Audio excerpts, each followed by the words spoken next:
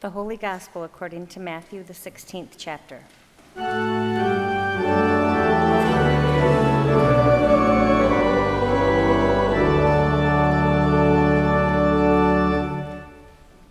Now when Jesus came into the district of Caesarea Philippi, he asked his disciples, "Who do people say that the Son of Man is?" And they said, "Some say John the Baptist, but others say Elijah, and still others Jeremiah or one of the prophets." He said to them, "But who do you say that I am?" Simon Peter answered, "You are the Messiah, the Son of the living God." And Jesus answered him, "Blessed are you, Simon, son of Jonah, for flesh and blood has not revealed this to you, but my Father in heaven. And I tell you, you are Peter, and on this rock I will build my church, and the gates of Hades will not prevail against it. I will give you the keys of the kingdom of heaven, and whatever you bind on earth will be bound in heaven, and whatever you loose on earth will be loosed in heaven." Then he sternly ordered the disciples not to tell anyone that he was the Messiah. The Gospel of the Lord.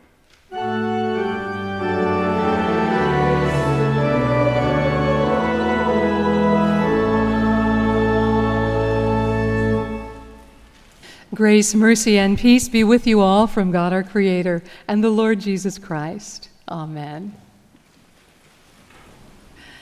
Pastor Tim was actually scheduled to preach this weekend, but when we returned from our mission trip in Haiti, I could not stop talking about it. So Tim asked if I would like to preach this weekend and tell some Haiti stories, and I'm so happy to tell you about our mission trip. Justin De Leiden and Clay Thomas from our youth ministry staff and I spent a week in Haiti. Justin and Clay are here in the back. Would you guys stand up and wave to everybody? There's Justin and Clay. Thanks, guys. Merely Abraham and Paul and Mathurin, who brought us the dream for this ministry, were there longer. They planned to be with us this morning, but their flight back was canceled from Haiti, so they're still there trying to get back. Along with our team on the ground, we distributed the shoes, food, toiletries, and soccer balls that you so generously donated. And it was amazing. Yes, it was unspeakably hot, but we had air conditioning at night and could sleep well. And yes, the roads and the traffic are nightmare material, but Poland drove us everywhere and kept us safe. And yes, we needed to be careful about food and water, but everybody stayed healthy. And yes, the poverty there is staggering, but that's why we're there. And oh my goodness, the children. We put good black dressy shoes on the feet of 426 children. Those shoes are part of their required school uniform, and they're very hard for them to get there. In the process of giving out all of those good things, I think they are learning to trust that we do what we say we're going to do. Our team on the ground, 6 distributors who watch over each area where the children live, are truly outstanding people. Fabo, Enoch, Roniel, Jula, Denise, and Fada are Haitians alongside Mirli and Poland, who share the dream for a brighter future for the children. They are dedicated to this ministry, and they are faithful members of the body of Christ. I think if Jesus asked them, "Who do you say that I am?" they would say, "You are my hope, and you are my strength." We had more time to get to know them this year, and we just loved what we learned about them. First this morning, I would love to describe to you how this ministry works so that you can get a feeling for the scope of it. Early in the year, we ship several pallets of Feed My Starving Children food to Cap Haitian. Then, to get just as close to the proper shoe size as we possibly can, we ask the distributors to measure the feet of all of those children, which is a huge effort.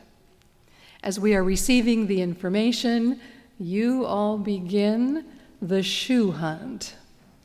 If there is a pair of black dress shoes left in the West Metro area after you are done, or even online, I would be very surprised. And then, in several sessions in Fellowship Hall, a pair of shoes is carefully matched up with each child and put in a bag with that child's name on it. And they love getting shoes that they know have been chosen just for them. You also then are donating toiletries and soccer balls. And we organize everything within an inch of its life. That's our Cindy Carlson's doing, of course. Pack and ship them to Miami, and from Miami by ship to Cap Haitian. In Cap Haitian, the secretary of the organization, that's Fabo, and a team of delightful and hardworking teenagers, whom he also coaches in soccer, pack up the pallets of food and the 40 large boxes of everything else from customs. They go to customs and get everything, and then they deliver it to Fabo's house where it's kept safe until we arrive. Then Poland arrives, and that team puts 10 Feed My Starving Children manna packs into each bag. That's 60 meals per child. That same week, and this is new this year, Poland and the distributors visited every child again and took a photo and attached it to those cards. So now we have name, age, shoe size, and photo of every child. Another huge task well done by the team there.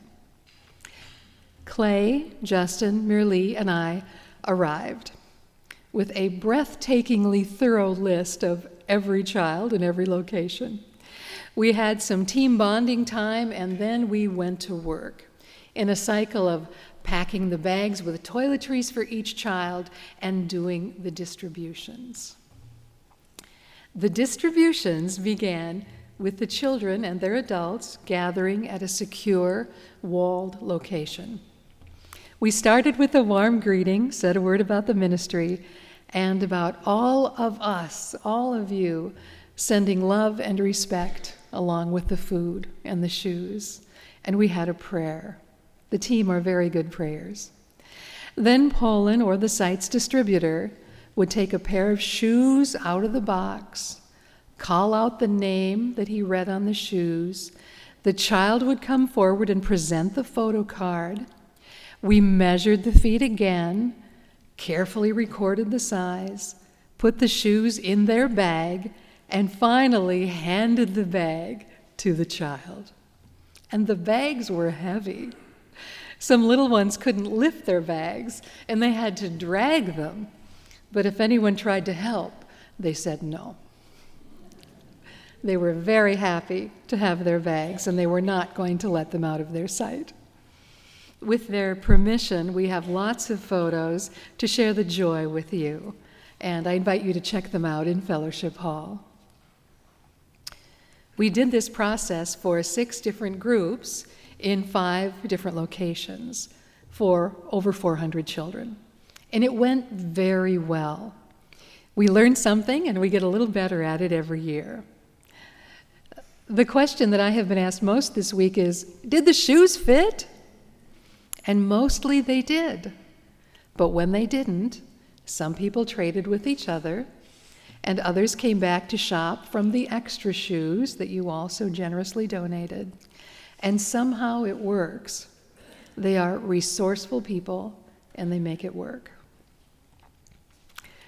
Something so fun was that whenever we saw young people playing soccer, whether it was an organized team or just a group of kids, we stopped and gave them a gorgeous new soccer ball. Sometimes what they were using was worn out, and sometimes it had never ever been an actual soccer ball. It was just some stuff with some other stuff wrapped around it that they were kicking around. At one new location this year, a boy's name was called to come up for his shoes, and the leaders there mentioned that he had just won a soccer competition. Well, our Cindy had packed 3 soccer balls in their box of shoes, which we had kept hidden. So we gave this boy his very own soccer ball. Oh my goodness. It was like we had given him a puppy and a pony and a bag of gold all at the same time. The purest wonder and delight was on his face. It was a beautiful thing. And then we presented the other two to the leaders so that they could play with all the children. This particular ministry was started by a group of Haitian college students who had a heart for the children, and they wanted to help. So they came together, they formed this organization, and they were awesome and organized and enthused, and we were happy to partner with them, bringing them shoes and food.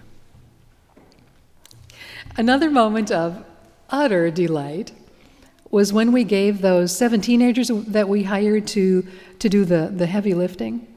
Well, we gave them a gift of special baseball caps. Now, you need to know that it is really, really dark there at night with no electricity outside, some in the houses, but certainly nothing on the roads or the streets. And these caps had lights in the brim.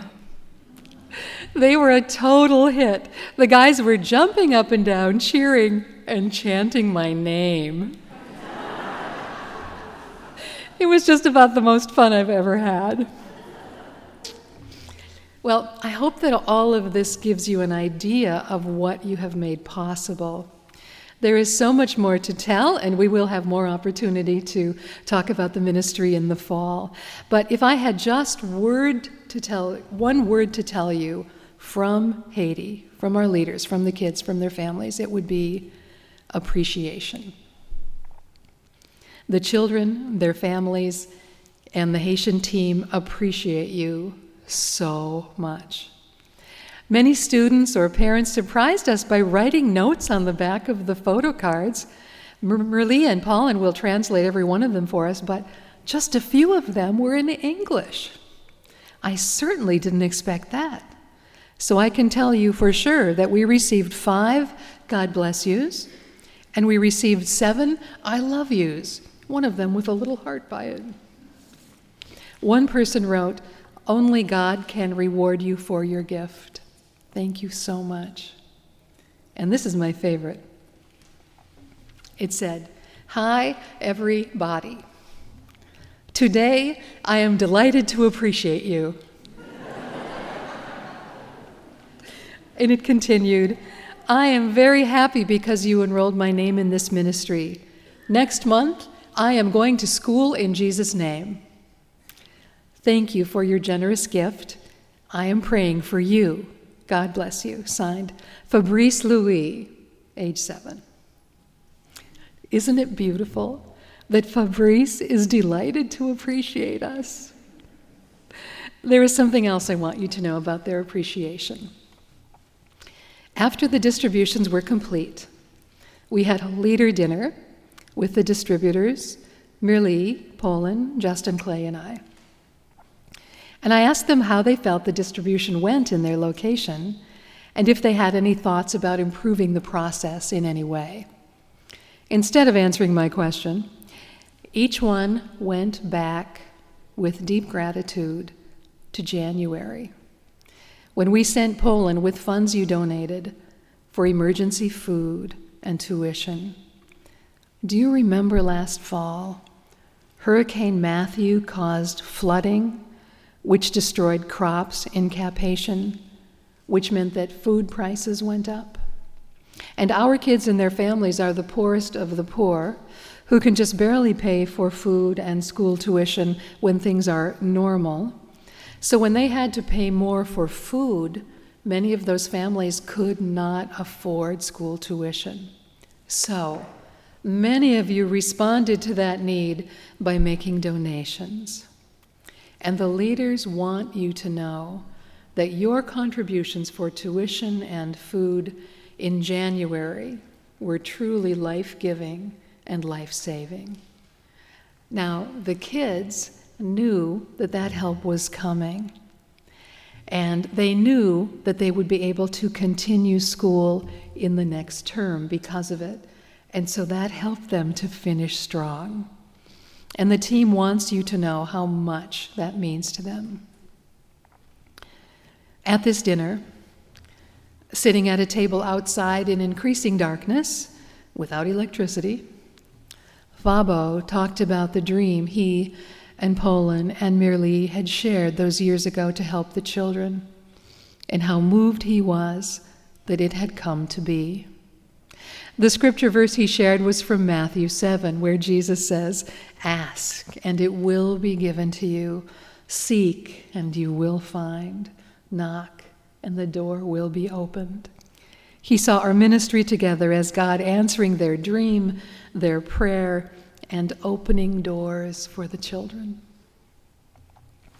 At some point in the increasing darkness, Justin and Clay took out a cell phone, turned on the light, and then they put an empty plastic bottle on top of the light, which glowed very nicely, creating some lovely, soft light in the darkness for our table, a fitting symbol for this ministry.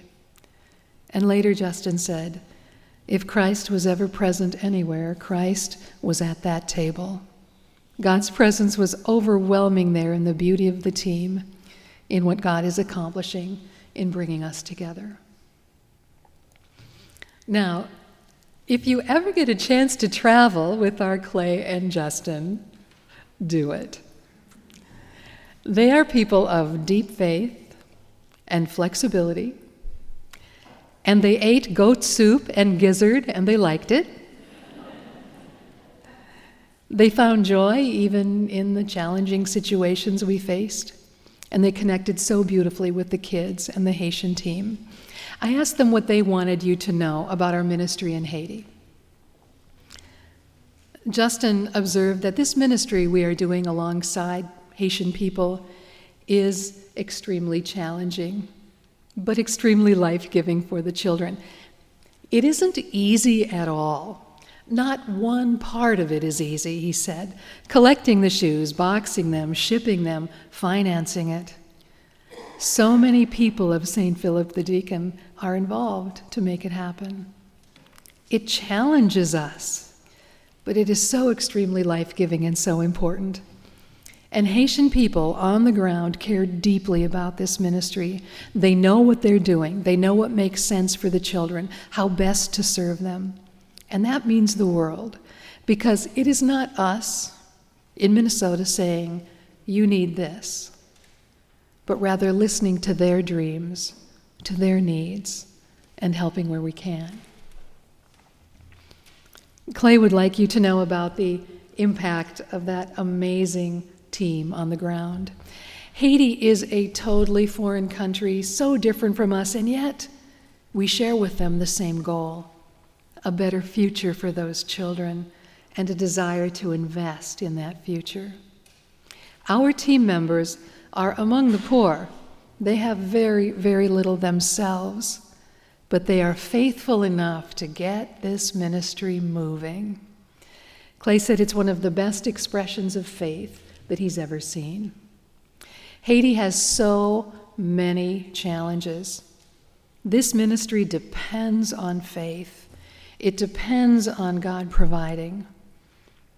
And God does provide through us as faithful people who are listening and following.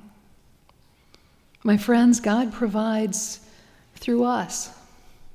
Children are going to school and having hope for a better future because God has moved us to share a dream. Not one bit of it is easy, but it is good and it is faithful. Who knows what God is up to in the lives of those children on whose feet we put shoes? What good they will accomplish in this world.